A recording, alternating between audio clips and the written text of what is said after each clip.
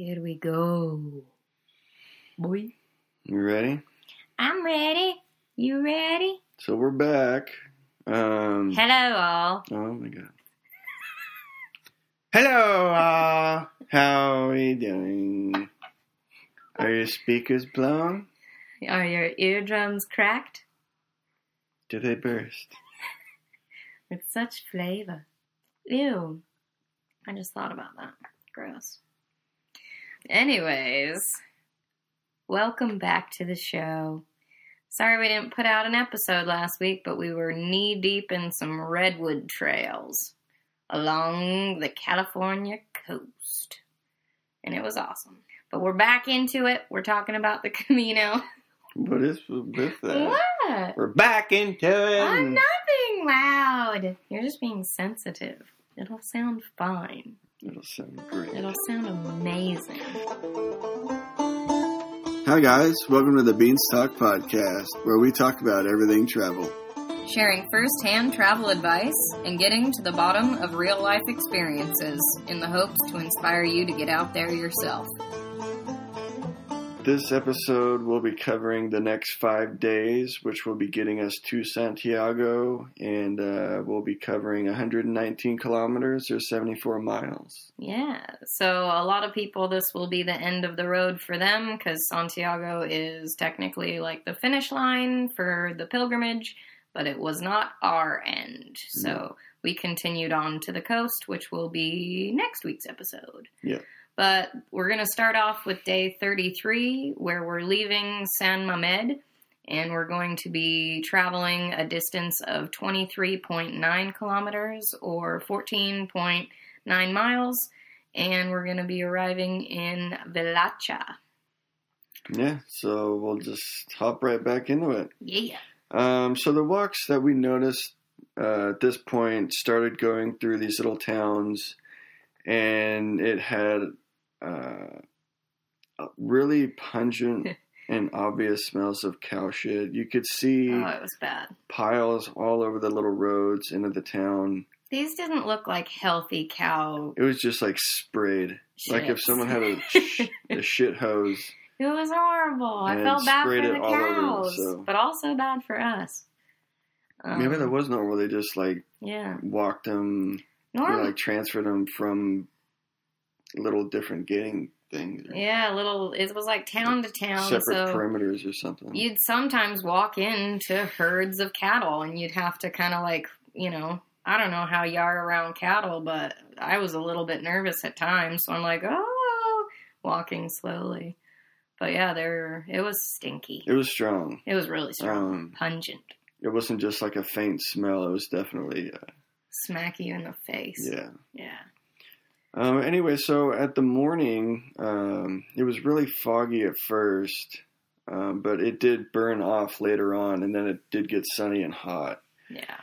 And right once we got to Saria? I think it's Saria, I think. I've heard both. I'm not sure which it is. I'm not sure. But we started seeing large groups of new people, because, at this point, it's been almost 5 weeks, and we were pretty familiar with who's been walking and seeing a lot of familiar faces. Mm-hmm. And it was kind of like the crew that had started from the St. John was like the crew that we had been familiar with. So yeah, but there was other people that started in like Burgos. That's true, yeah. But this, Saria was the point where it's just this large influx of new people, because a lot of people do the minimum requirement, which is around the 100-kilometer mark. You have to do at least 100 kilometers to get the Compostela, or the... It's like the certification at the end. Basically. Yeah, like you've completed this Santiago de Compostela pilgrimage, so here's your certificate. The minimum amount you need to do to get that. Otherwise, if you do less than 100, then you can't get it. Yeah, so a lot of people do kind of like the bare minimum. Yeah, and they say a lot of Spaniards, because it's like the thing to do in Spain. A lot of Catholics do this once a year. They'll do that bare minimum amount, so it's just an influx. Yeah.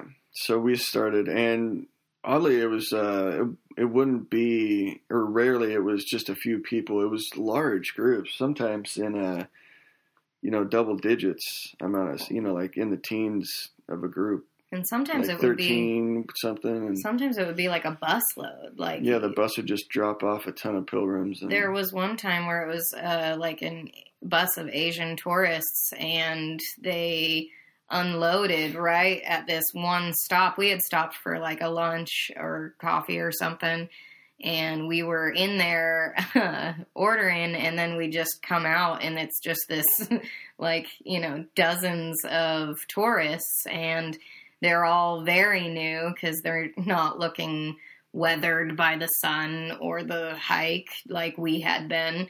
And we actually watched a couple of them applying sunscreen in the most amount of doses that we've ever seen.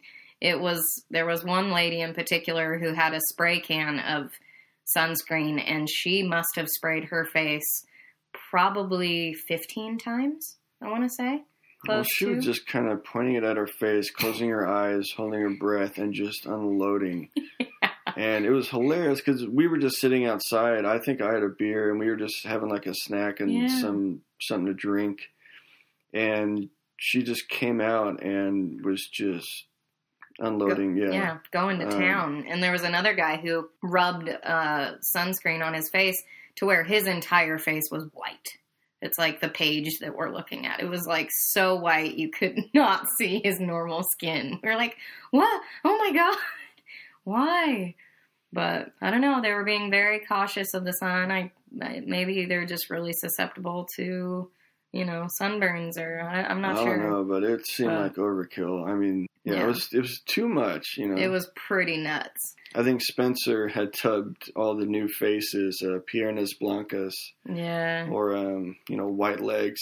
Because we had obviously been out in the sun and outdoors for quite some time to where, all of our arms and legs were just super tan. Yeah. So it was very, aside from the new faces, I mean, you could tell who was new to the trail as it was just by looking at the skin that...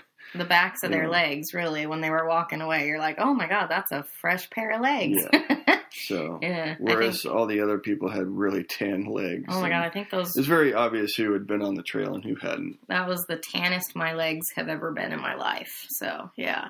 And we had some sweet sock tans. We had some awesome sock tans. That was another thing that I don't know that we had mentioned in the past with walking the Meseta stretch. There's no shade, so there was literally, you had to get really creative with your sun coverage.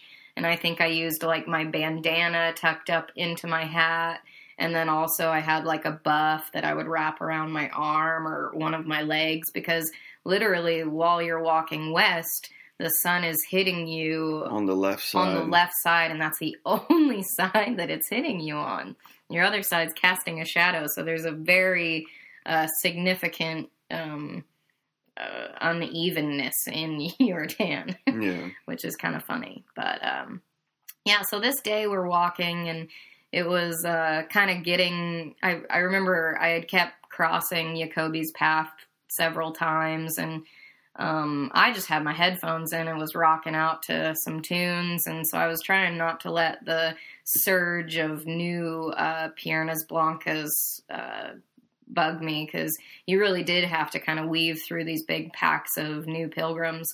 But I did see that Jacoby was kind of struggling with it. And I remember as we're walking into this next town, I had asked Jacoby, I noticed that she never listens to music.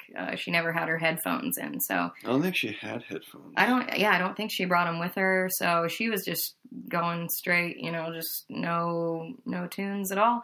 But I had asked her, because we had started pacing up, so we were kind of walking alongside each other into this town. I said, hey, do you mind if I play this song? And so it was this song by one of my favorite bands called Edward Sharpe and the Magnetic Zeros. The song itself is called Man on Fire. And I remember us just having kind of like a moment with that song that I think she really kind of appreciated that song at that moment, because I think it lifted her spirits a little bit. So it was cool, and I think that she really enjoyed the music, and maybe it turned her on to a band that she maybe listens to still and likes. So that was kind of a cool moment. At the end of the day, we ended up making it to our albergue, which was a South African couple that was running it, and it was called Casa Bandeiras. And such a fun word to say. Huh? Those words to put together are just fun to say. I feel like it forces Casa you Bandeiras. to give it an accent. Maybe because it's Antonio Banderas, and you kind of think of him and his accent, and it's very thick. And that's his house. Antonio Banderas' house. I forgot about that. I saw him there at dinner that night. Yeah, he was kind of quiet and just sat in the corner. Oh, he said he greeted everyone. Yeah. Damn it, our story's mixed. They're not buying it anymore. So anyway, we kept hearing rumors of this other South African lady because we were walking with Jacoby. Everyone kept asking her if she had met this other. Oh, there's another South African named Zon, and she's been walking. Have you met her? And everyone kept asking her, and we hadn't met her yet. And so we finally did meet her here. And we ended up having dinner there, which was super good. And we had these green peppers. The couple was really nice. And we also met the hospitalero that was volunteering there, who was a guy from Greenland named Knut. And after dinner, he just shared his whole life story, which was pretty powerful and emotional. And it left us all pretty choked up, including himself. But it was, he said he had never shared that with anyone before, so it was pretty special. And we felt a pretty strong connection just from that. We were lucky enough to be at the same albergue, and were able to connect with him enough so that he was able to tell us his really touching story. So it was quite the night. It was pretty special. Yeah, and I think he also felt something with us too, because we had kind of agreed that once we did get to Santiago, we had mentioned that we were going to be walking to the coast, and he said that his volunteer stage or phase, or however long he was going to be volunteering at this albergue, was going to be up soon, and he was thinking about joining us then. Yeah. So yeah, he, it was definitely one of those connections that you feel with somebody, and we actually still keep in touch this day. So yeah, it's pretty cool. And then, next day is going to be day 34. And we were going to be leaving from where we were, which was Valacha, and making our way to Portos, which was 21.4 kilometers or 13.3 miles. And this was the day that was my brother's wedding. It started off being really foggy all day until just the end of the walk. So basically the whole day, which led up to about 1:30 or so. It was pretty much foggy the whole time. Maybe set the mood. Yeah, it totally set the mood. And for some reason, I don't know, I was having kind of a hard time and feeling homesick.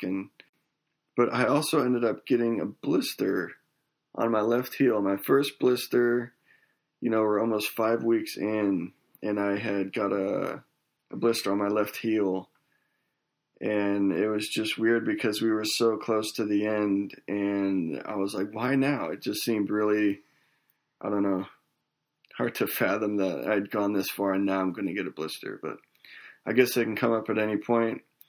And that was my day. And I just kind of physically felt a bit out of it. I think I was kind of emotionally drained. So I was having a bit of a hard day that day, or this day. Yeah, I was feeling it too, but not. Because, I've known Carl's younger brother, Walter, for a while. We went to high school together, and that's kind of how Carl and I first met, was through Walter, hanging out when we were younger. But so I was definitely missing the fact that we were not there for his wedding, which was pretty hard. But I don't think to the extent that Carl was feeling, of course. But it just so happened that this day my pace had kind of kept up with Zon, and I think we had stopped a couple of times at different places here or there to either check our feet or get water. And yeah, it just so happened that we were walking together a lot this day, and it kind of seemed to me that she was just going to be a part of the group. I think that first meeting of her at Casa Banderas, we also got to know her pretty well.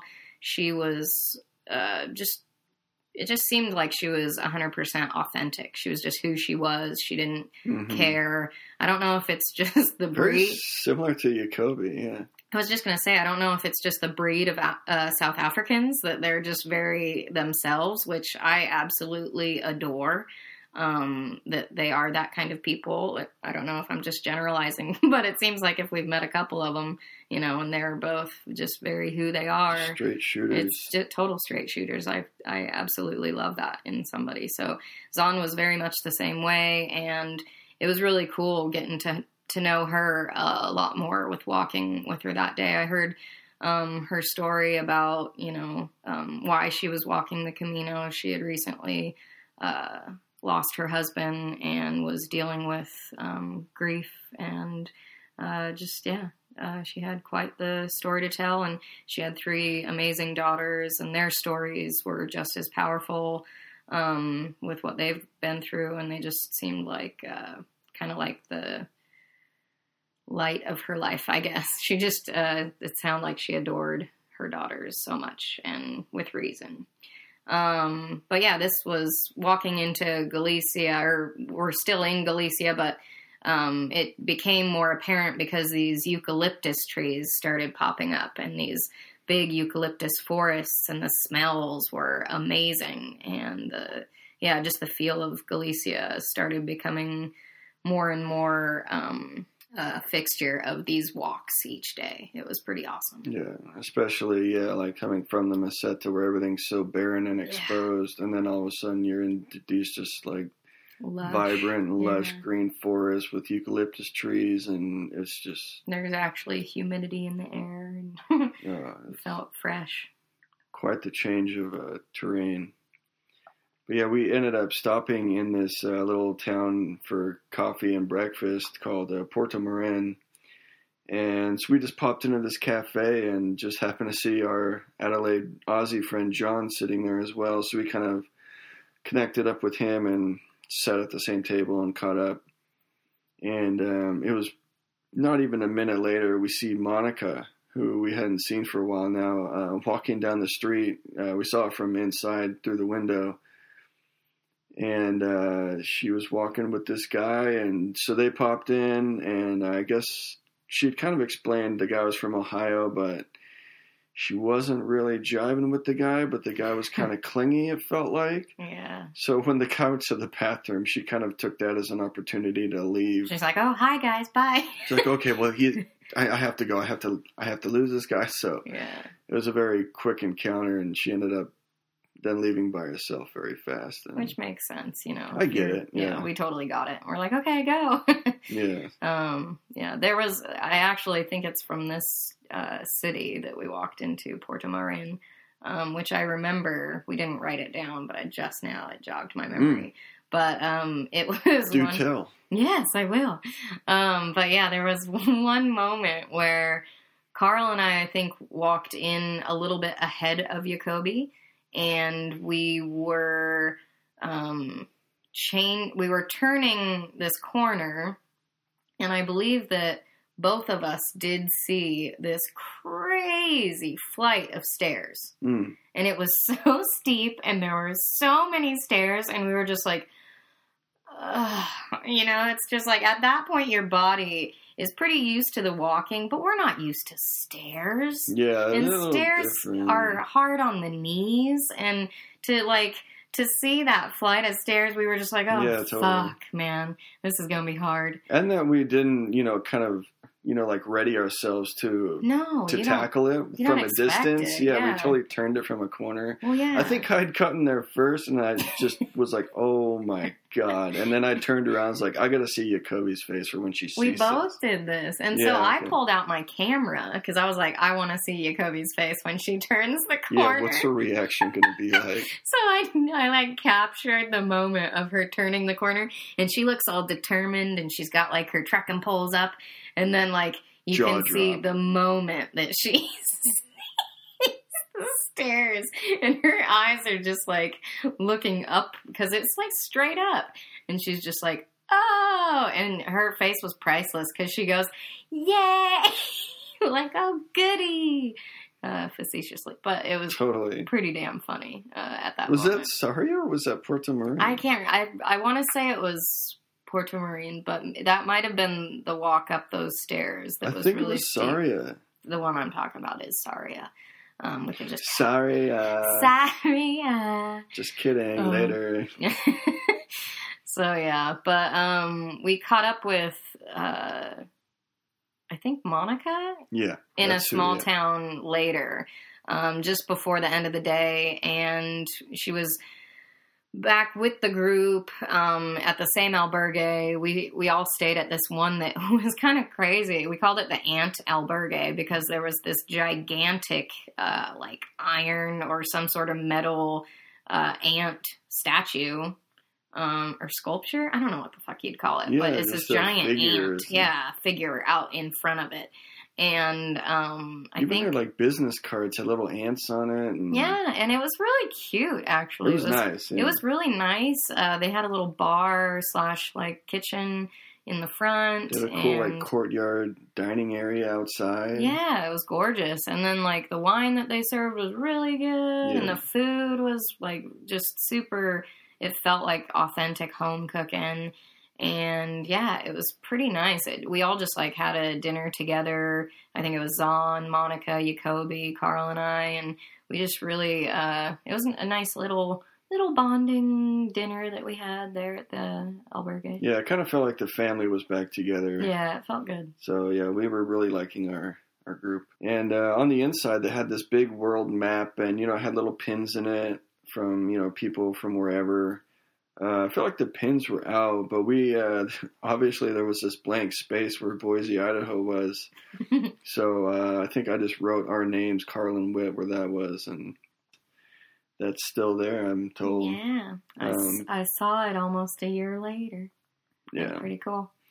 But yeah, after dinner, I was kind of still having a hard time. I was feeling kind of bummed out and having a FOMO, homesick moment. Because given the time change, Walt's wedding was about to start. And so I was just kind of thinking about that and kind of having a hard time because there had been a lot of issues I'd been working through and past stuff I'd been dealing with that would come up. And then for Walt's wedding, and I was just kind of missing family at this point too. So yeah, I just had a bit of a hard evening, but I guess it was expected.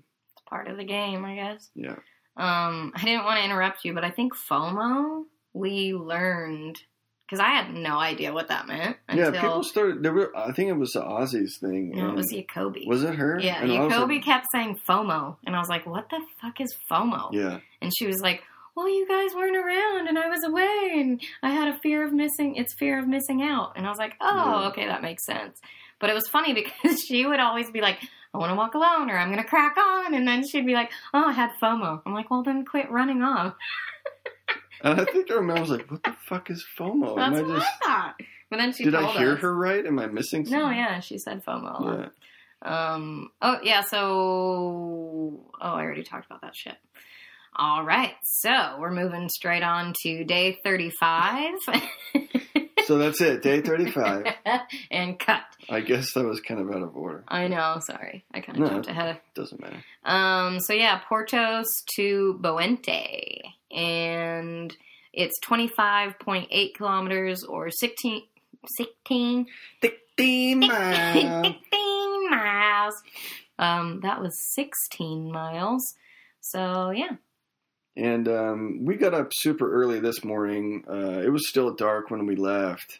And it was super foggy. It was one of the few mornings where we had to use the headlamps. Yeah. And it was pretty heavy mist, or just it was really damp out. Mm-hmm. And we had stopped for coffee. And I think with us knowing that we were all getting to the end, and I had just been dealing with, like Walt's wedding, my brother's wedding, and just going through everything, I think we were all feeling a bit mentally drained at this point. Yeah, I think all of us had a moment this day where we were all just like, man. I think we'd all been working through issues, which is good and it felt healthy, but it definitely takes a lot out of you. It does. So I think the whole group, it felt like everyone was kind of going through. But it's nice, too, because, like, when you're going through that stuff and you can tell that others are going through that stuff, there's almost this sense of, like, support.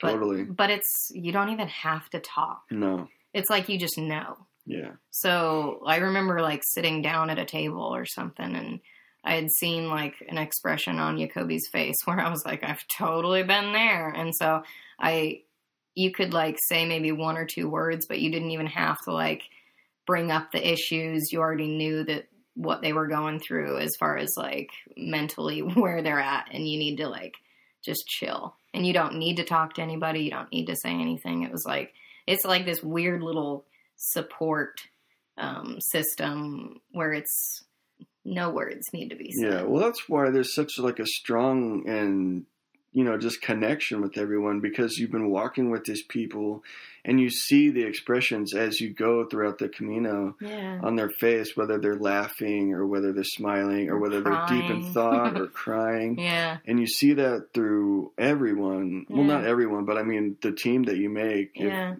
whoever that may be. So later on, it's like just looking at their face, you know exactly where they're at.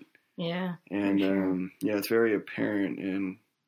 But it's nice, It's totally cool. It's like this pilgrim thing, Yeah. Like you wouldn't be able to fully understand it unless you've done it. Yeah, it's kind of hard to explain. It is kind of hard to explain. I feel like I'm reiterating the same shit. Right. But.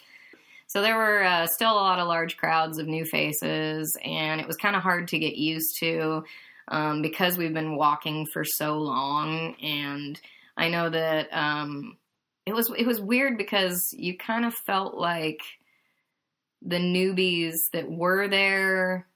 I don't want to say you like held grudges to them, but kind of though. You were just kind of like, all right, move out of my way. I've been doing this for a fucking long time. I need to get past. Yeah, I mean, I tried to work past those feelings, but I would be lying to say if they weren't there initially. Yeah, it's like you didn't want to have them. No, not at all. I'm like, whatever. They can do this for the amount of time. They want, great. Yeah. But it's like, move out of my fucking way. I've been walking for a long time. But it also felt weird because it made you feel that much more accomplished in what you did. Like, literally, I felt really proud of myself. Yeah. And I think it had been a long time that I hadn't had those kind of feelings towards myself. Mm. It's weird to say, but like, reconnecting with yourself. Yeah, it's like this reconnection, and then also I'm really proud of what I'm doing, even if it is just walking each day. Yeah. I've covered this like country. I've almost walked across this entire country. Right. That is something, So you just felt pretty proud. I think too with just seeing all the new people, it was like you knew that you had gone through so much stuff and you were like forever changed from what you had accomplished. And with these new people, it just felt like they just wanted the compass. They just wanted that piece of paper. Yeah, and it was like with the 4 or 5 days that you're going to, make it to the end, like you're not even going to work through stuff. It felt like. It felt like they weren't. It's like you're not even going to get accustomed to walking yet, and you're already going to be done. So it just felt like it totally is generalizing, but it just felt like they weren't in it for what the Camino really stood for. Either that, or I just felt like they were going to miss out on what the Camino is. Yeah. Like they weren't going to reap the rewards of going through those very crucial, I feel like, processes. Totally. Of the beginning, getting used to your body, the middle, like getting used to your mind and like working through issues.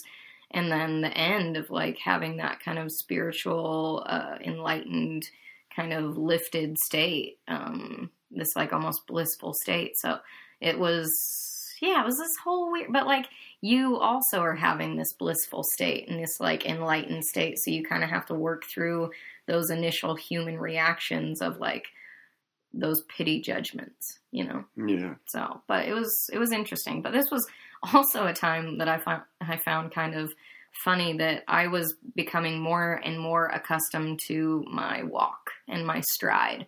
This, like, at the end of it was when I actually started finding my groove as far as, like, my walk and my pace. And I just literally felt like my body was, comfortable with doing this. And I was going You're fast. Just in your element. I was in my element. I was like, all right, man, I'm ready to walk.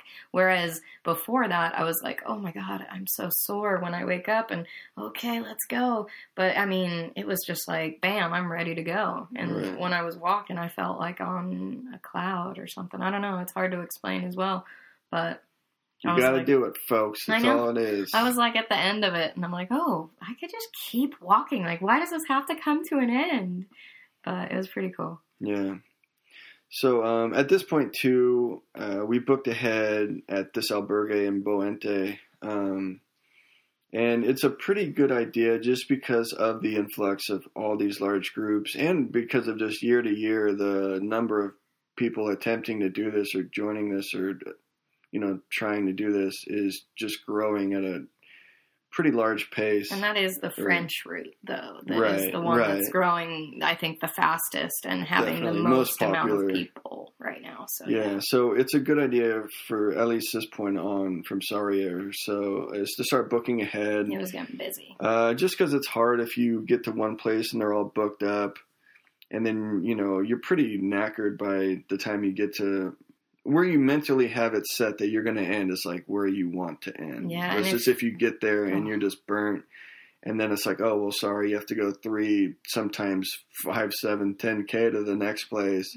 And you're like, are you kidding me? I was so ready to be done. Excuse me? I have to walk how many more kilometers? Yeah. And then, it could be like that place could be booked too. And you just keep having to that's not do fun. This little, well, not little, but it's like, at the end, every K seems like it's brutally long. Yeah. So anyway, it's a good idea to start booking ahead from this point just to ensure that you have a place and where you're going to be getting to will have a spot available for you. And I don't know if we've mentioned this before, but it is, I know we had mentioned that there are bikers, like bicyclists on this way.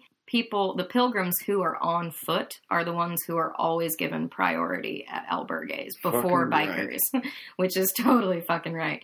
It's a lot easier to get on your bike and travel 10K than it is to walk it. So they want to make sure that all the pilgrims who are on foot get a bed before bikers. So that's pretty nice that they do that at the albergues. Yeah, that's fair. Yeah. But yeah, at this point, we had some conversations with Monica, and she seemed, she was kind of relaying to us that she was going through some family issues, and she had to leave to get to Santiago a bit earlier just to end. So yeah, we didn't ask questions. We didn't really want to get into it, and I don't think she was willing to share it at that time. I think it was something totally hard, which is totally understandable. We just were like, all right, well, you got to do what you got to do. It was unfortunate that we had to, not walk in together, but that it was the way that it was. It's the way life works. We were in this albergue together, and when we had eaten, and we actually ate in this little airtight locked room that was sealed with AC. I remember this particular dinner because it was so nice that the entire albergue was pretty open and airy, but hot as shit. And so it was super hot. When we walked into their dining room and it was like this glass door that opened, it was this rush of AC, and we're like, AC? And which is a rare thing, it's but so oh my rare. God, was it amazing. Oh my God, it was so nice. And I think we all ate ice cream for dessert. We're like, yay! It was a pretty hot night. But I remember waking up and Carl wasn't in his bed and there was a note written on some toilet paper. And I was like, huh? Because I would always wake him up. So yeah, she was usually my alarm clock. But at this point, I was gone and there was just a note. Yeah, and so we'll have Carl tell his version of that story. But it would be day 36 that we would be walking into Pedruzo from Boente, and it's 26.1 kilometers. What? That's an 8. Oh, 28.1 kilometers. And that would be 17.5 miles. So. Yeah, so basically my experience was this is where I ended up doing a night walk. Like she was saying, it was super hot and sweaty, and I woke up just after midnight. And I was just super uncomfortable. I mean, even with the window open, I was sticking to my bed bug sheet, which basically in Galicia, because of the humid conditions, bed bugs tend to, or, it can be an easy and quick problem for bed bugs to just go rampant. They thrive. They just thrive in those conditions. So everywhere you stay in Galicia has a disposable one-time use bed bug sheet. Yeah. So once you check in, you're given your bed bug sheet and you put it on the mattress. And when you're done, either you throw it away or, they'll say just leave it when they clean the next day, they'll toss it. That's pretty nice that they take that precaution so that it's not just like, oh my God, everybody has bed bugs. And it was nice because you were like, oh, sweet, I'm not going to get a bed bug. Yeah, it's nice. I think so. But it was super hot and I was just sticking to my sheet and it was just gross. And I had noticed because we had the window open and again with, I think we'd mentioned this earlier, but they don't have screens on the windows. They're just open. Yeah. So mosquitoes were flying in and I'd noticed I'd gotten bit on the hand, on the foot, and my chest. And I could still hear them buzzing around, but it's dark and you can't see them. And I was just not comfortable at all, nor did I want to go back to sleep and just get eaten alive. I wonder if I got any bites that night, because I was probably. surprised. I don't know how you could avoid that. Because they love me. Yeah. So I'd gone to the bathroom since I was up, and then I was just sitting there and just in my uncomfortableness. And I was like, you know what? I was super awake at this point. I was like, fuck it. I'm going to walk. I'm going to do a night walk by myself. I think it was the four of us in the one room. It was, me, Whit, Jacoby, and Monica. And Zon. Was she in there? Oh, yeah, she was in there Zon also. Was there. Yeah. Mm-hmm.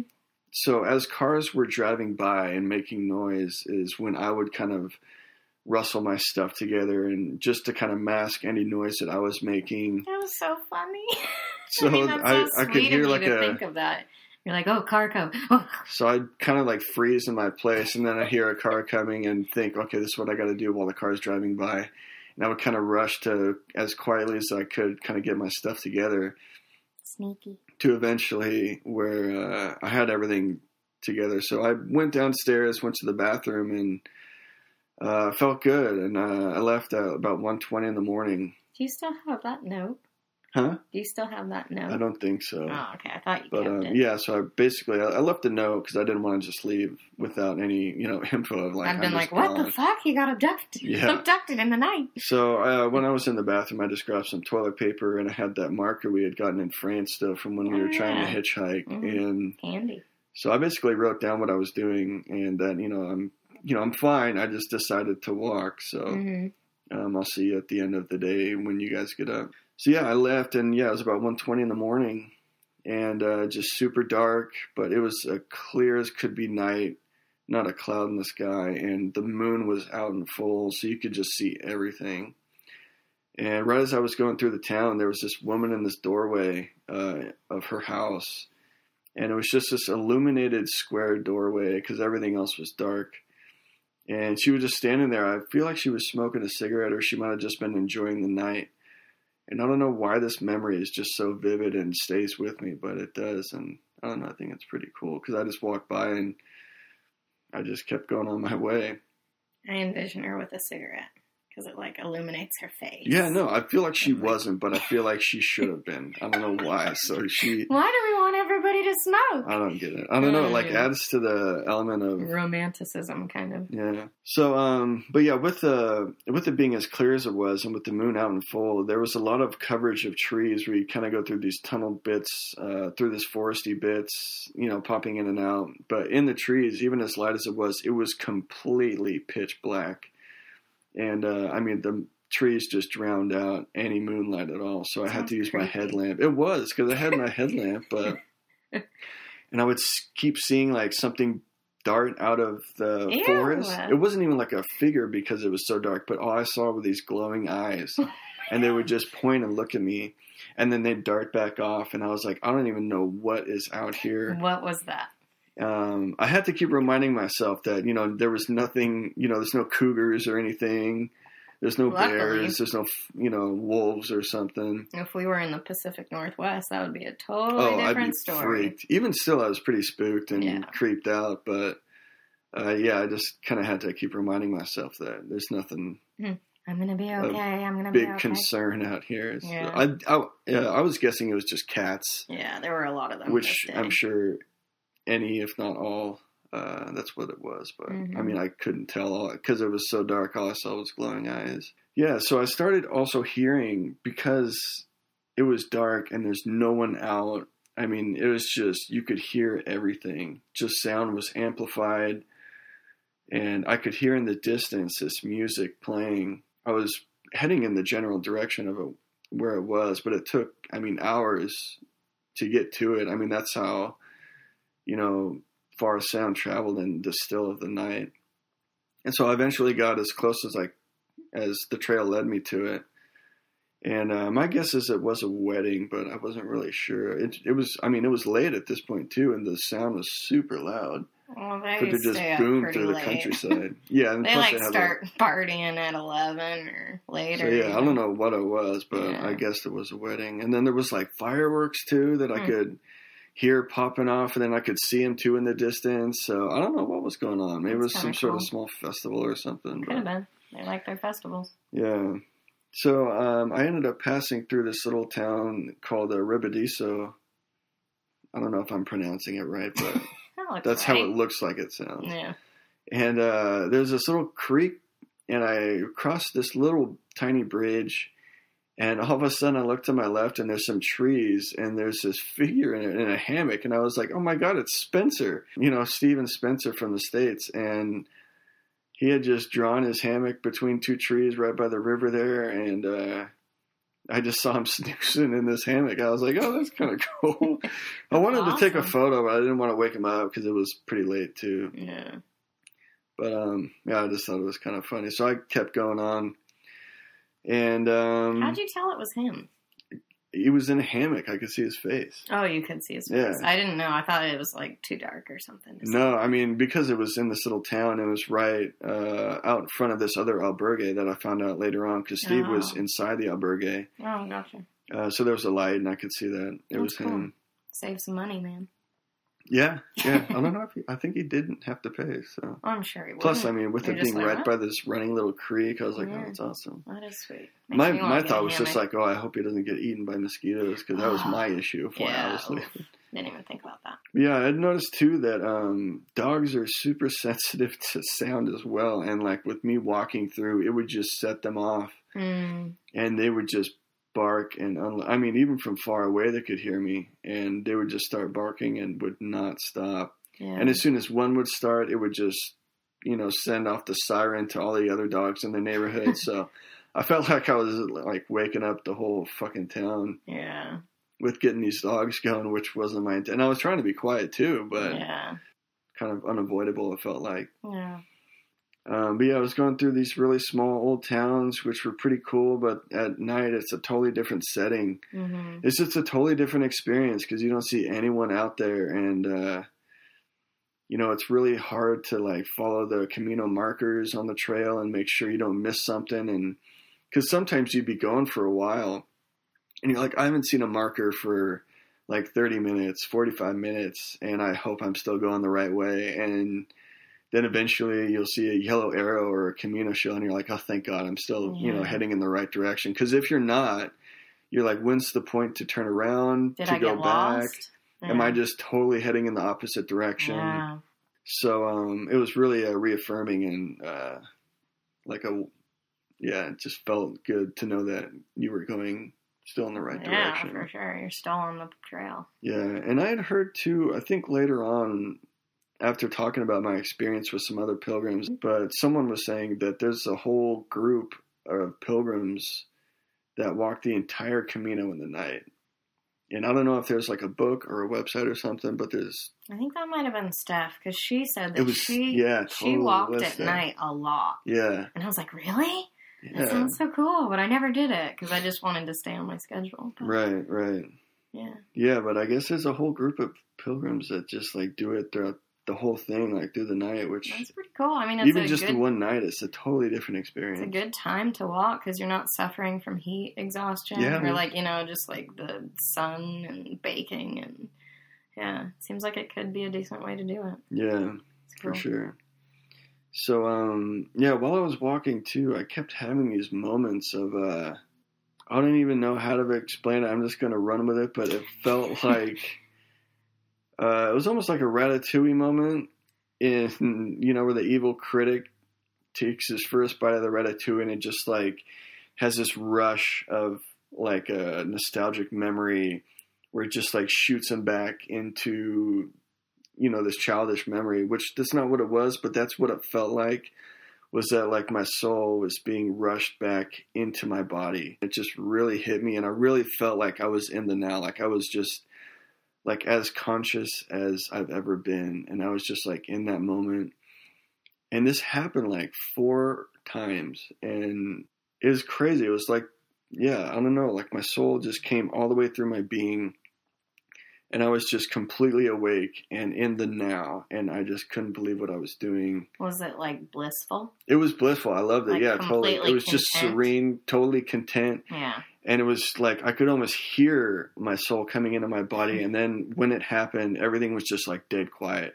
And all I could hear was my feet walking on the ground over these like loose little rocky pebbles and my walking stick like sticking into the ground. And that was all I could hear. A lot of it too was about like what I was about to accomplish. And yeah, it happened like 4 times, but it was really intense and amazing. That's pretty cool. Yeah. Yeah. So I ended up stopping. I had been walking for quite a few hours at this point, and there was this small, almost like a little castle-looking place, and it had tables and chairs outside still, and like they hadn't pulled them in or locked them up or anything. And it was right alongside the Camino, so I thought it was a good spot for a break. And so I just sat at a table, and I had like a power bar sort of thing and some crushed pastries that I had picked up. Crushed? So, yeah, I had like a box of pastries, and there were 2 left, but they had just gotten smashed in my bag. But I was like, whatever. Can't be picky. So, yeah. So I had sat down at this table, and I was just going to take a break and eat a snack of sort. And I saw that this sensor light came on from this cafe or whatever it was, and I was like, "What is that?" And I almost left because I thought it might be like someone coming out. Like, what's that noise? And I was like, fuck it. If someone comes around, I'll just explain that I'm on the Camino. I'm doing this night walk. Just what I was doing. I wasn't doing anything bad. I wasn't like disturbing anything or being loud. Yeah. But then I heard this barking and saw this huge St. Bernard dog come around the corner, and I was like, oh, shit. And I was like, I hope this dog is friendly. Gulp. So, I mean, this thing was a monster, and it started coming up to me. And as well as, like, I'm on his turf. This is his home. I didn't know what the reaction was going to be. So I took part of my pastry and just, like, threw it on the ground in front of it as, like, a peace offering sort of thing. And so it ate it, and then it kind of just like sat there and chilled, almost just like feeling me out or something, and then just slowly walked back around the corner. And I was like, oh, thank God. I didn't know how bad that could have gone, because if it had attacked me, I didn't know. I didn't want to hurt it, but I couldn't defend myself. You would have had to fight, I guess, yeah. So I'd like grab my walking stick just in case, but I was like, please don't let this happen. But it was all fine. That's good. Yeah, so I just continued on in the dark, and eventually the sun started to come up, and it started to get light just before this town called Salceda, where I had stopped at this table just along the way through this little town, because I still had the crap Camino book that I had brought. That, I found out while walking that it wasn't good, but any info would have been better than, not knowing what I was doing. I was just following markers. Yeah, it was no Brearley. I just kind of was like skimmed through it just to kind of get an idea of where I was or what was coming up. And at this point too, I started seeing pilgrims like popping out of albergues, like just about to start their day. And here I'd been walking all through the night. Yeah, so I didn't need my headlamp anymore, which was nice. I ended up stopping at this cafe and got a sandwich and a coffee. And then I found out that they didn't have Wi-Fi, because I'd wanted to message the girls, had you got my note? Are you up yet? How, what's the plan? And so I popped across the street to this other cafe that they did have Wi-Fi, but I didn't actually buy anything, but I did message Whit and Jacoby just to let them know, this is where I'm at. Did you get my note? Just to be clear, in case for whatever reason they didn't see it, I'm fine. I'm here, and I was doing a night walk. So yeah, and I think that it was kind of weird getting up and obviously unsettling seeing that Carl wasn't in his bunk, and I was like, oh, what the shit? Because I literally was his alarm clock, and I think for almost the entirety of our trip, I was your alarm clock. Yeah, pretty much for the most part anyway. So yeah, I like to be prepared, and I think I wake up easily as opposed to... I done good. I snuck out. But yeah, he totally snuck out. We did not suspect anything or hear anything. So everybody was like, what? Really? And almost like, it was weird, but I can kind of get where they're coming from. But the girls were more concerned for me. They were like, are you okay? Like, are you upset? Or are you concerned? And I'm like, no, I don't care. He left a note. It said that, he just was hot and he wanted to keep walking. So I was like, it was a little bit different not walking with you or waking up with you or getting going with you and stuff. But I understood, and I was like, okay, whatever. And, yeah, they were just a little bit more concerned that I was going to be more concerned. But I think they were surprised with how kind of, I guess, independent we are from one another. But still, we're not like relying on. We're not so codependent that we're like, oh my God, what's happening when he's gone?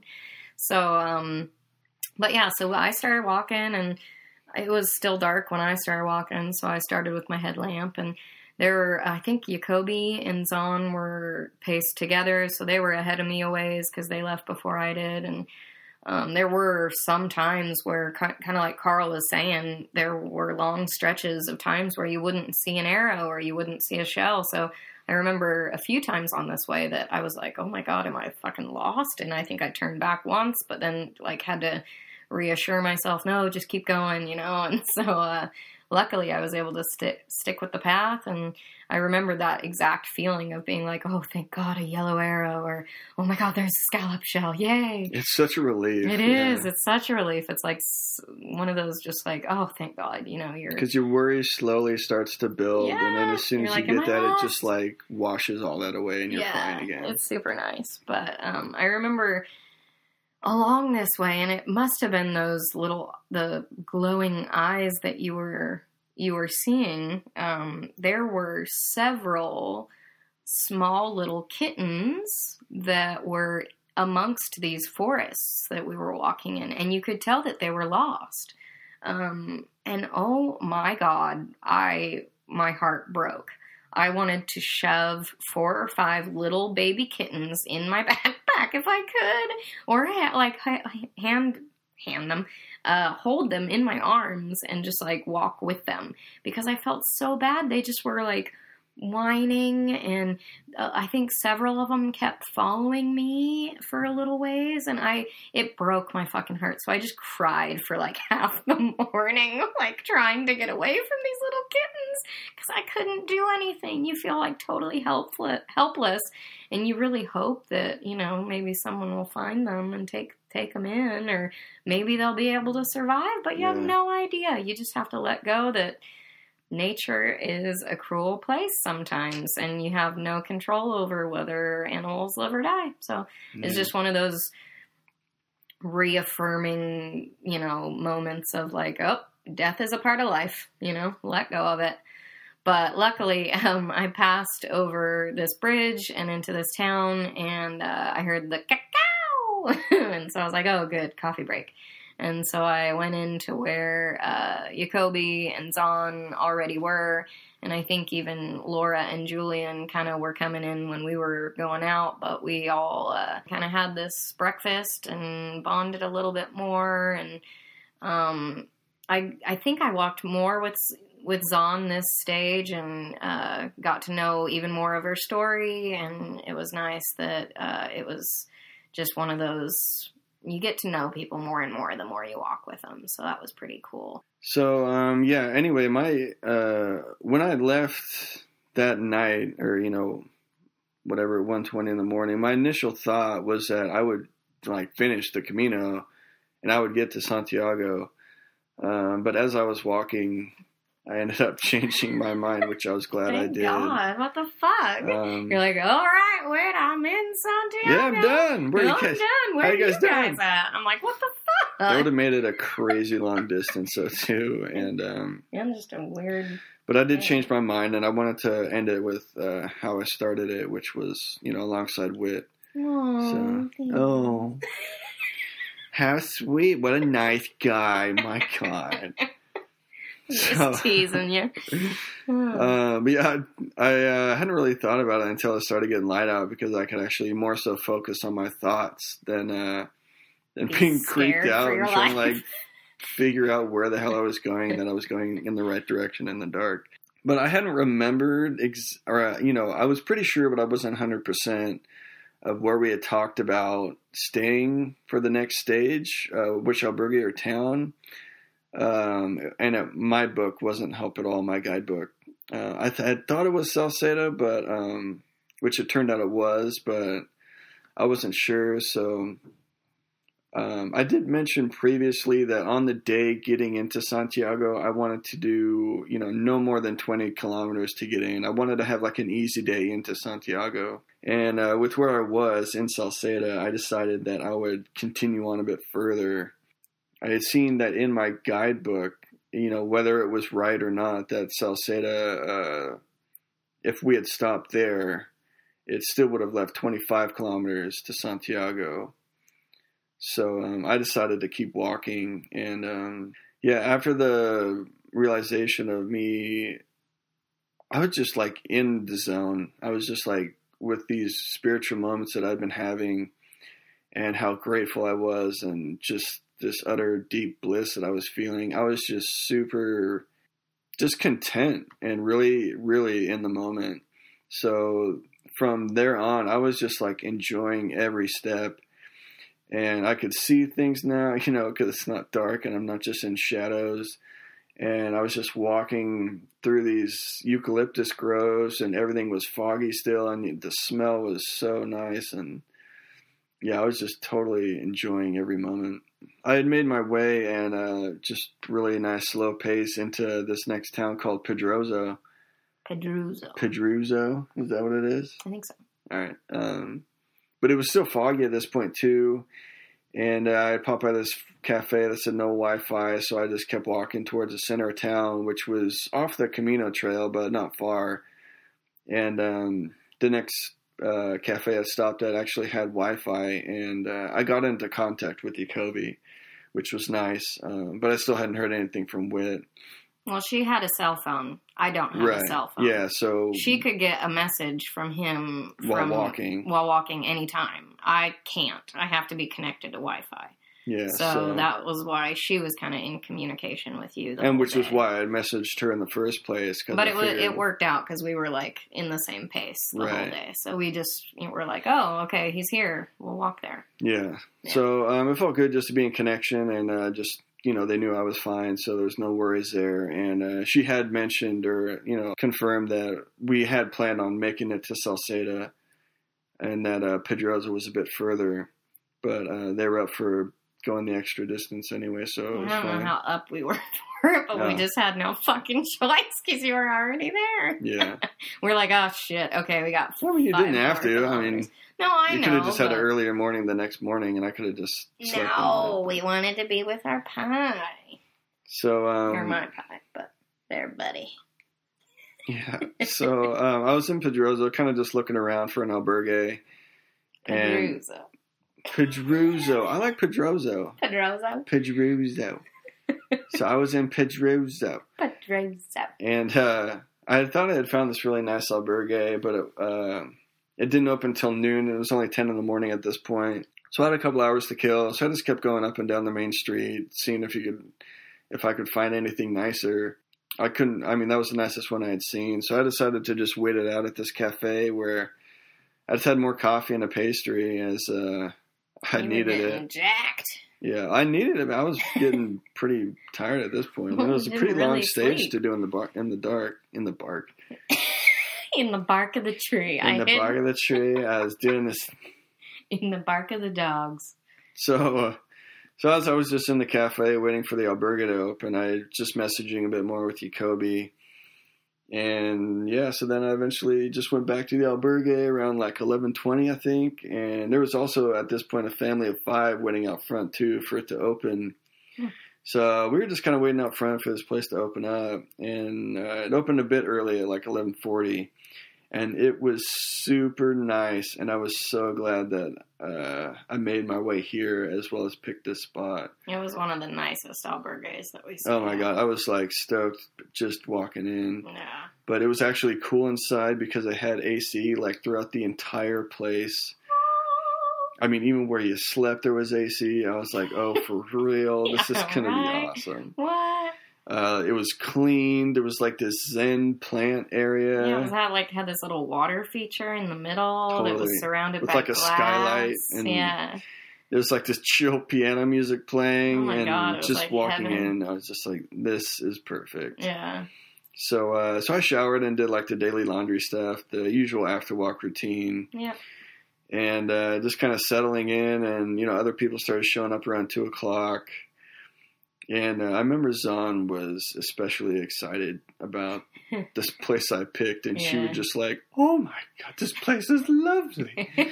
And so, I mean, I was stoked too, but she was especially excited, and just knowing that we were this much closer to Santiago, and the next day was going to be more of a breeze, was a good feeling. Yeah, for sure. Oh, do you want to go ahead? Okay, yeah, because you've talked enough. Yeah.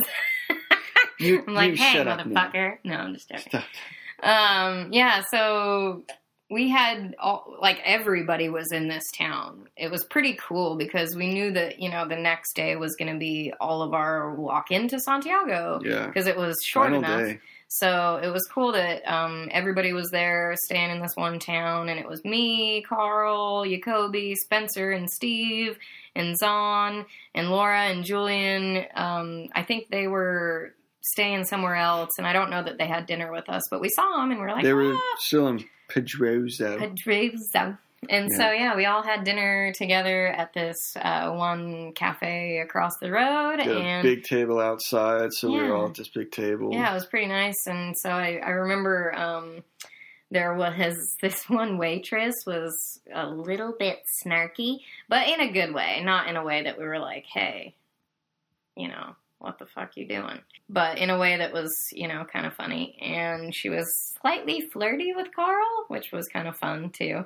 Because it was just funny seeing you kind of get hit on by a waitress who was also snarky. But so the dinner was pretty good, and I think that all of us, had a good old night. And I even remember, I think Steve paid for the whole thing. Steve paid for the entire meal for everyone. He's such a nice guy, and I couldn't. Yeah. Thank you, Steve. It was a big group too, man. It was a big group. But yeah, he thanks, didn't have Steve. to That do really. That.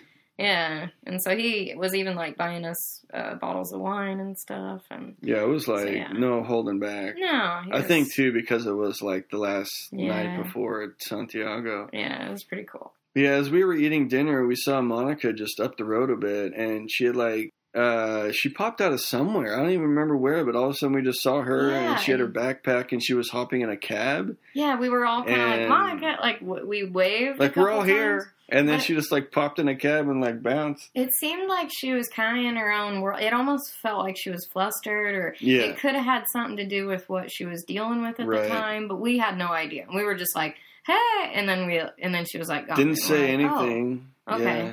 So that was just kind of weird. It was just weird, yeah. But we knew she was dealing with shit, so we were just like, okay, well, hopefully she's okay, and whatever she's dealing with, she'll get done. Yeah, whatever it was. I mean, that's her thing. Yeah, but I think we found out later that because she had to rush to Santiago to deal with the family issues, to get out of town fast enough, she took a cab that was just a little bit closer to the finish line and then walked the rest of the way into Santiago that night. So we had found that out later. But yeah, during dinner, once, we had eaten and everyone just kind of hanging out, I was struggling super hard to stay awake because I was just super exhausted from the lack of sleep. And you were up for how long? 2 days? Oh my God, out for 2 hours or if crazy. that. Yeah. Maybe an hour and a half of sleep or something. Mm-hmm. And I just, for how many kilometers or miles I'd walked collectively over the past 2 days on top of that. Yeah.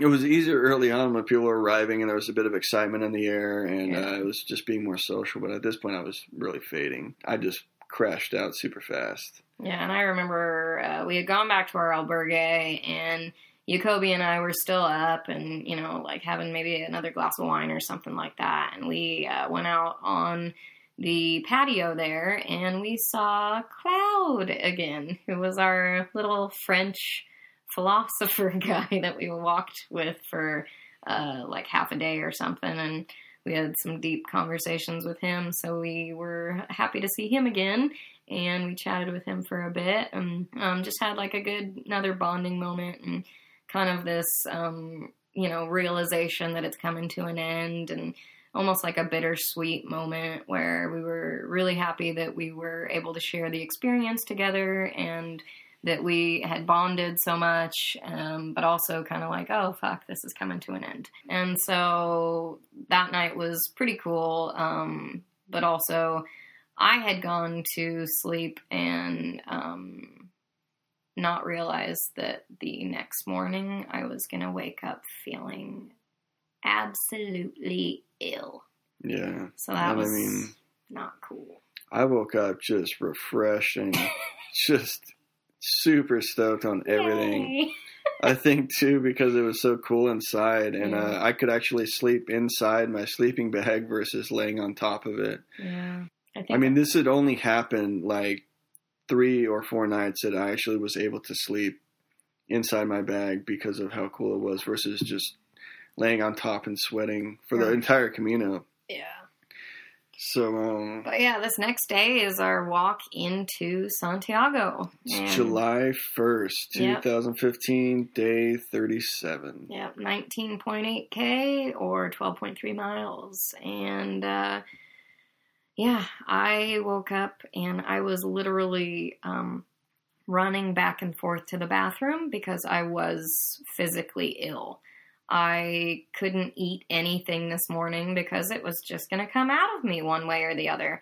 And I was running on complete empty. And this was not my ideal way to walk into Santiago, the finish line. But yeah, so I was dealing with a lot of that this morning, which was not particularly fun or enjoyable. Yeah.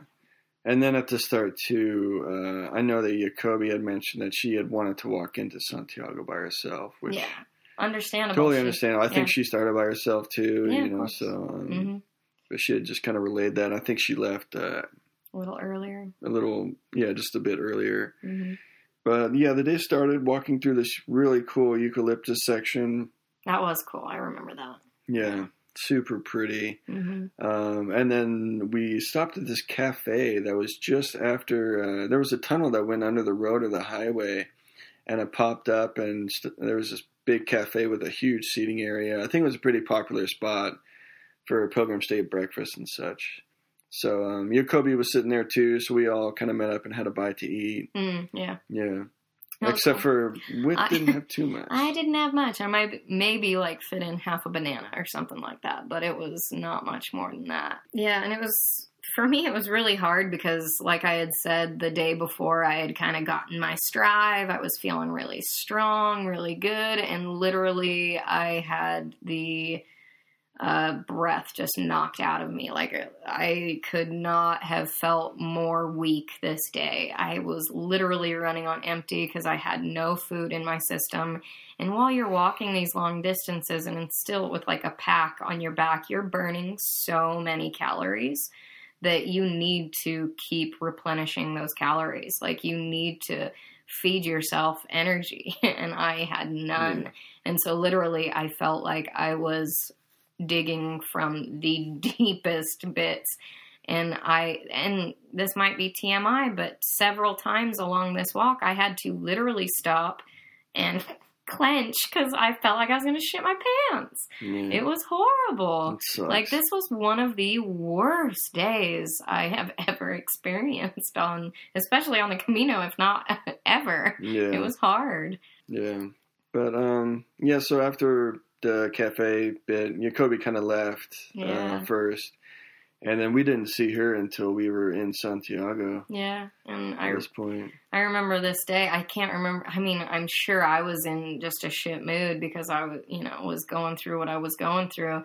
And I think there was a moment where I might have snapped at you, and then you snapped back, and we just ended up getting into a little tiff. I think for just how high I was and for how low you were, it just kind of like didn't mesh. So yeah, for sure. It was almost inevitable that, it's just going to turn into a bit of a tiff. But then, I mean, because I knew we were walking into Santiago, I wanted to just amend.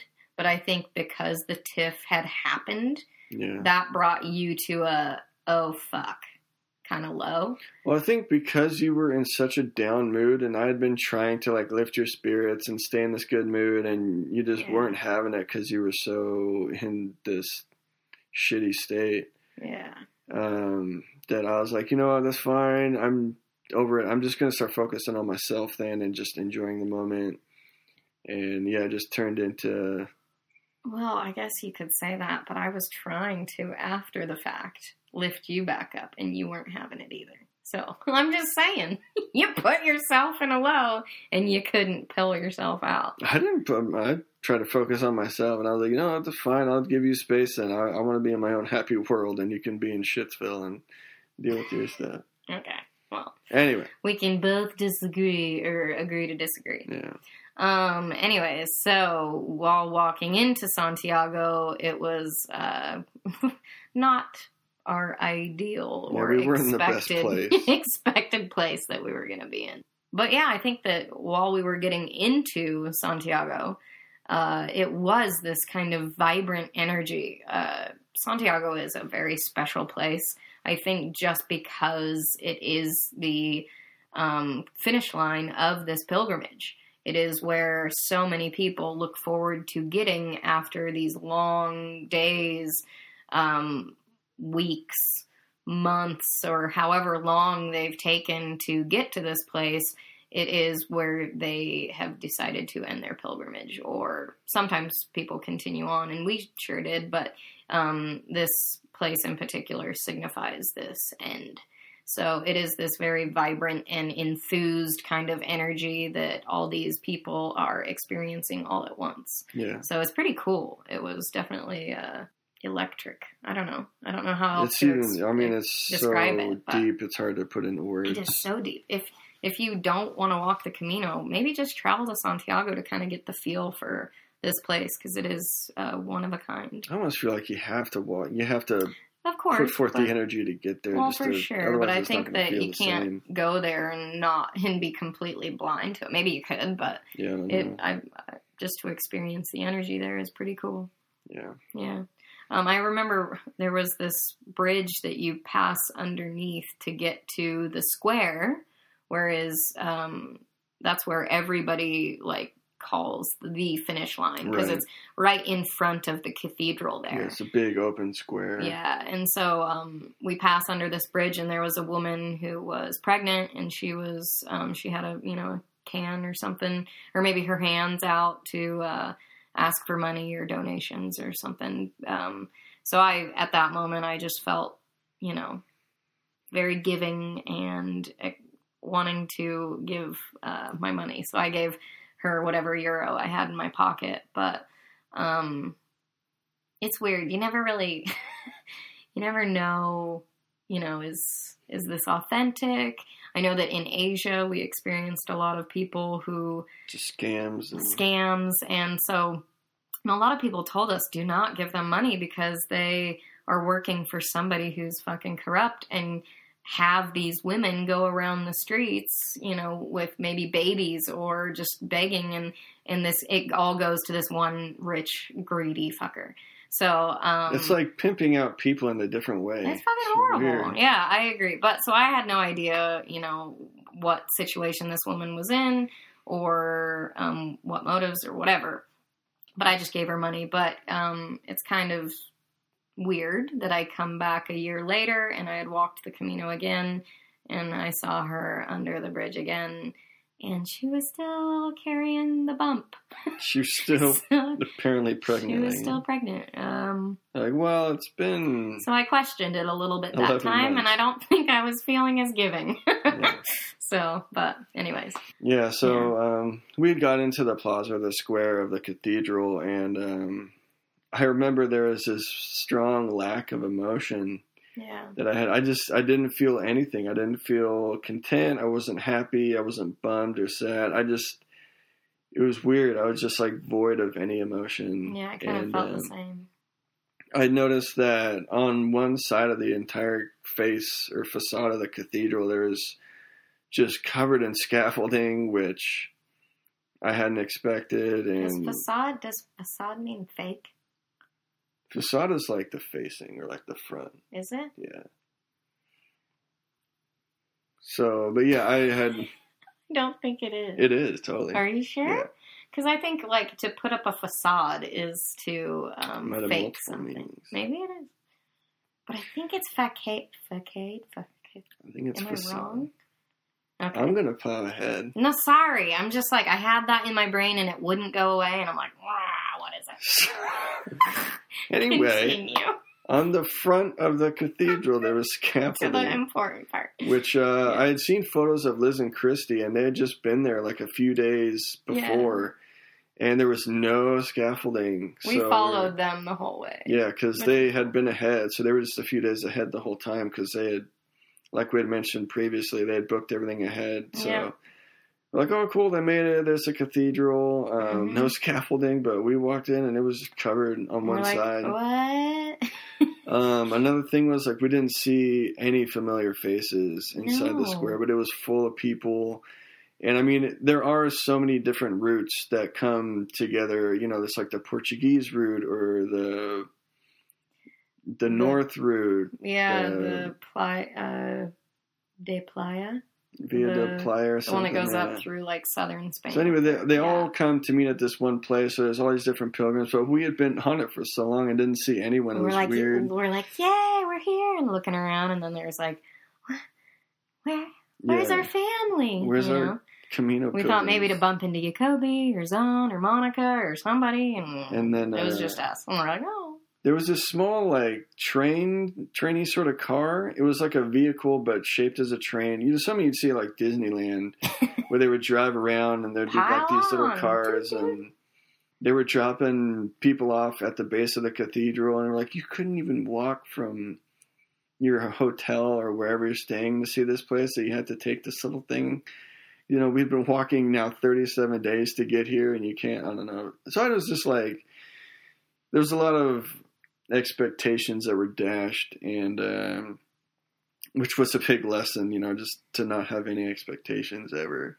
Yeah, I didn't really care about the train thing as much as you did, but I can see where you're coming from. Yeah, and I mean, it was just this initial feeling, but in hindsight, it was really about the journey of getting there and not the destination. Well, and that's Sorry. Go ahead. No, go ahead. But yeah, I had thoughts like early on, maybe a week in, about just getting into the square in Santiago, and I would start to tear up and get emotional just about thinking about getting there. Yeah. And now that I had walked in and I didn't feel anything. It was a weird feeling. Yeah, well, I mean, after all of our travels were, completed, it is really about the journey. And when you do expect things, you are going to be let down because they are never going to be the way that you expect. They won't be met. You have quite this imagination, and you can assume anything is going to be a particular way from what you've heard people tell you about it. But everybody has different, they're all going into it with a different perspective. So to try to expect something to be a certain way is just unrealistic. So I think that for us, we were expecting it to be this very big emotional moment and just like, oh, wow, we're here, yay, and big and over the top. But to expect it and then to walk in, you're just like, oh, well, this isn't the way I had thought. Yeah. And so I think that each of us were kind of experiencing that. And I know that from me, after the day that I had, I was just like, oh my God, I'm here. I made it. I need to sit down. I'm fucking exhausted. And so I think that we had sat kind of up against this wall or whatever, and we both took off our shoes and socks and just were kind of chilling. And me, I was sitting there, and I kind of had my knees up and my arms resting on my knees, and I was just kind of watching the pilgrims, you know, kind of emotionless, like Carl was saying, just being like, oh, this is it. Okay. And I remember something kind of fluttering or buzzing in front of my face, and I'm like, what is that? And I thought it was a fly or a bee or something, so I just kind of like, I swatted, and then it flew back, and I swatted again, and then it kind of flew back, and I was just like, what is this? And it had landed right on my hand, and it was this little butterfly, this little like brown kind of purple-ish butterfly. And I had never had like a butterfly land on me before, but it had just sat there, and it was like staring at me, which I was like, this is odd. And it had like rushed back this, like it flashed before me the entire pilgrimage that I had just walked and how many times I had seen butterflies. And to me, it was almost like a switch that flipped where it was just like, everything's all right. Just be cool with the moment, be chill with the fucked up day that you just had, think about the journey. And literally every time that I had seen a butterfly or butterflies, it like lightened my mood and allowed me to just be okay with the moment. So it was, I don't know, it was like this really emotional kind of cool moment that I had. Sorry to get emotional. It was special. Yeah. Yeah. But the exact same thing happened, and I just started sobbing. And it was like this release of emotion or expectation or any built up feeling that I had, and that connection with that tiny little creature was just like love. Like for me, it was just this completely okay to feel anything that I did, and it really did take me back to how amazing that trip, that pilgrimage, that journey was. It was probably one of the most enriching experiences that I've ever had. And yeah, it was just amazing that for me, I didn't see that until this little thing like had this moment with me. And to me, that's spirit, that's love, that's this universe, that's this connection that we are kind of all one with each other and in it together. And it was a pretty significant moment to just be like, hey, nope, get out of your little expectation funk and allow yourself to just be. And it was pretty cool. It was pretty amazing. So, pardon my emotional outburst. But yeah, it was pretty awesome. Yeah, I definitely didn't have that.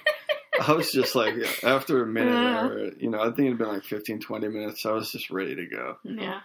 We still hadn't seen any faces, and after just witnessing what I had witnessed, I was just like, I was ready to, you ready? Yeah. You ready? Let's go. So, I'm like, oh!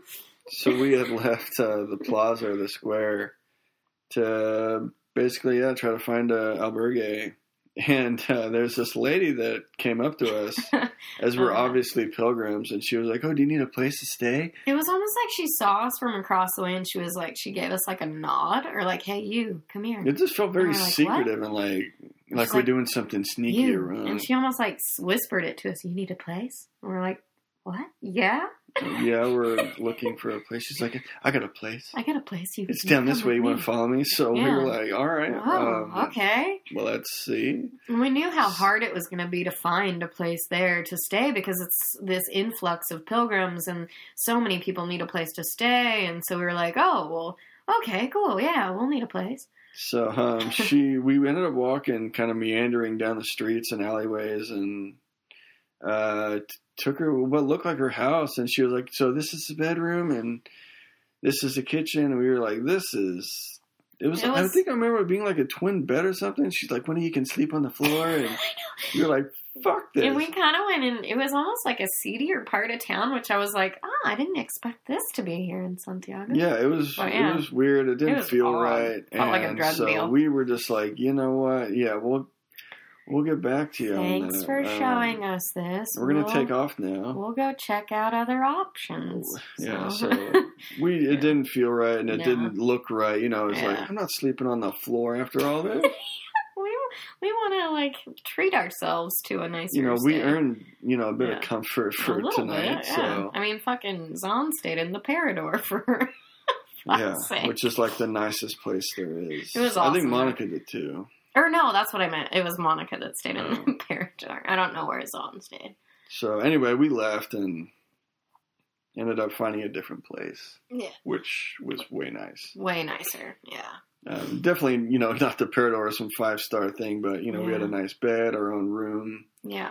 And, it was really comfy and clean. Yeah, but that night everybody was in town, so it was kind of like a party, man. Let loose. Let's all celebrate. And some people had to leave the next day, or some people weren't going to continue on. So we wanted to make the most of this moment and try to hook up with as many people as we experienced this awesome way with. So we had the crew. Zahn had recommended this tapas bar. It was awesome. So we all met there. So it was the both of us. There was Jacoby, Monica, Steven Spencer. I don't know what was that? Yeah, Spencer. Steven You might want to consider changing your name to Spencer because it sounds odd. And then Canute had even met us there. Our pal John from Adelaide was there. Laura and Julian. Gemma, Dave, and Amber were there. Yeah, everybody. Ashley from Brisbane. Zahn was there. Santiago was there with his family. Mm-hmm.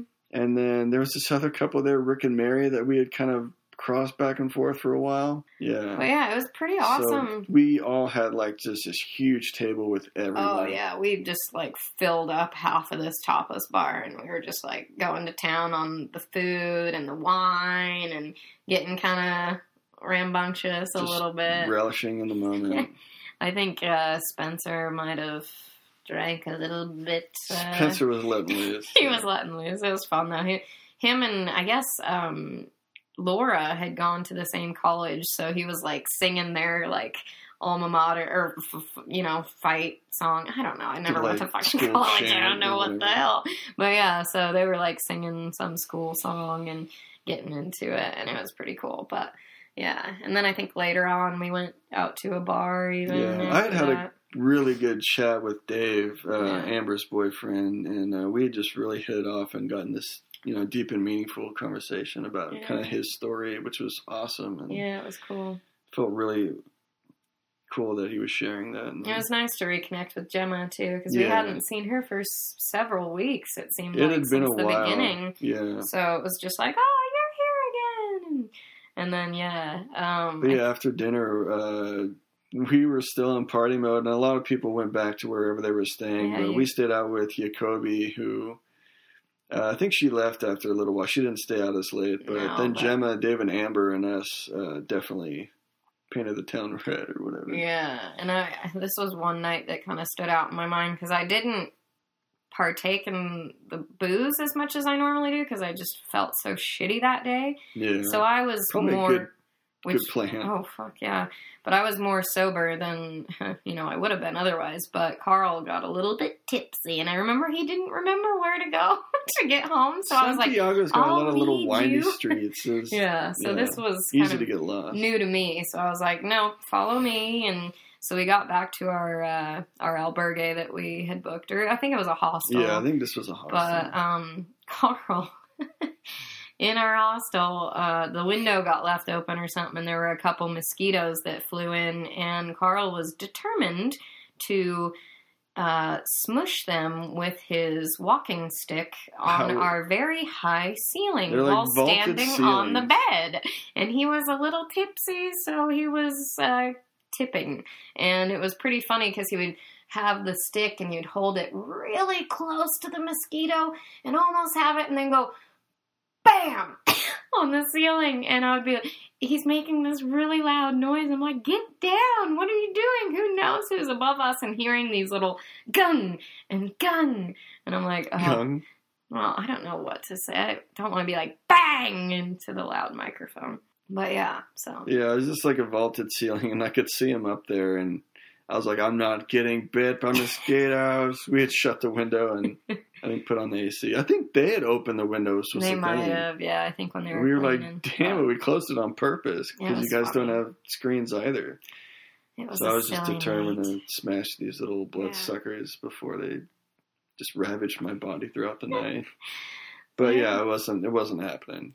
Well, that was our walk into Santiago, and I think on next week's episode we're going to be having the continuation to the coast. Yeah, it's kind of a small coastal loop. Yeah, and that will actually be our end to the Camino. Yeah. It'll be next week's episode. Yeah. But that was us getting to Santiago. Yeah, thanks for listening, you guys. Yeah. My bladder is about to explode. I have to pee. The verge of exploding. Oh my god. Me first. So. All right. Well, thanks again, guys, and we'll talk to you next time. All right, bye. You say something. Ew. No, thanks for listening, and we'll see you next week, guys. All right, bye. If you liked what you heard, subscribe to our podcast. If you feel inclined, leave us a comment or review. Tell someone you know who might enjoy to have a listen, and feel free to share on your choice of social media. If you want to know more about us or see any photos of our travels, you can check out our website at trailofbeans.com. We also have a Facebook page where you can follow us on our upcoming adventures and get updates along the way, which can be found by searching @The Bean Trail. We'll be back next week. Same beans, same pod.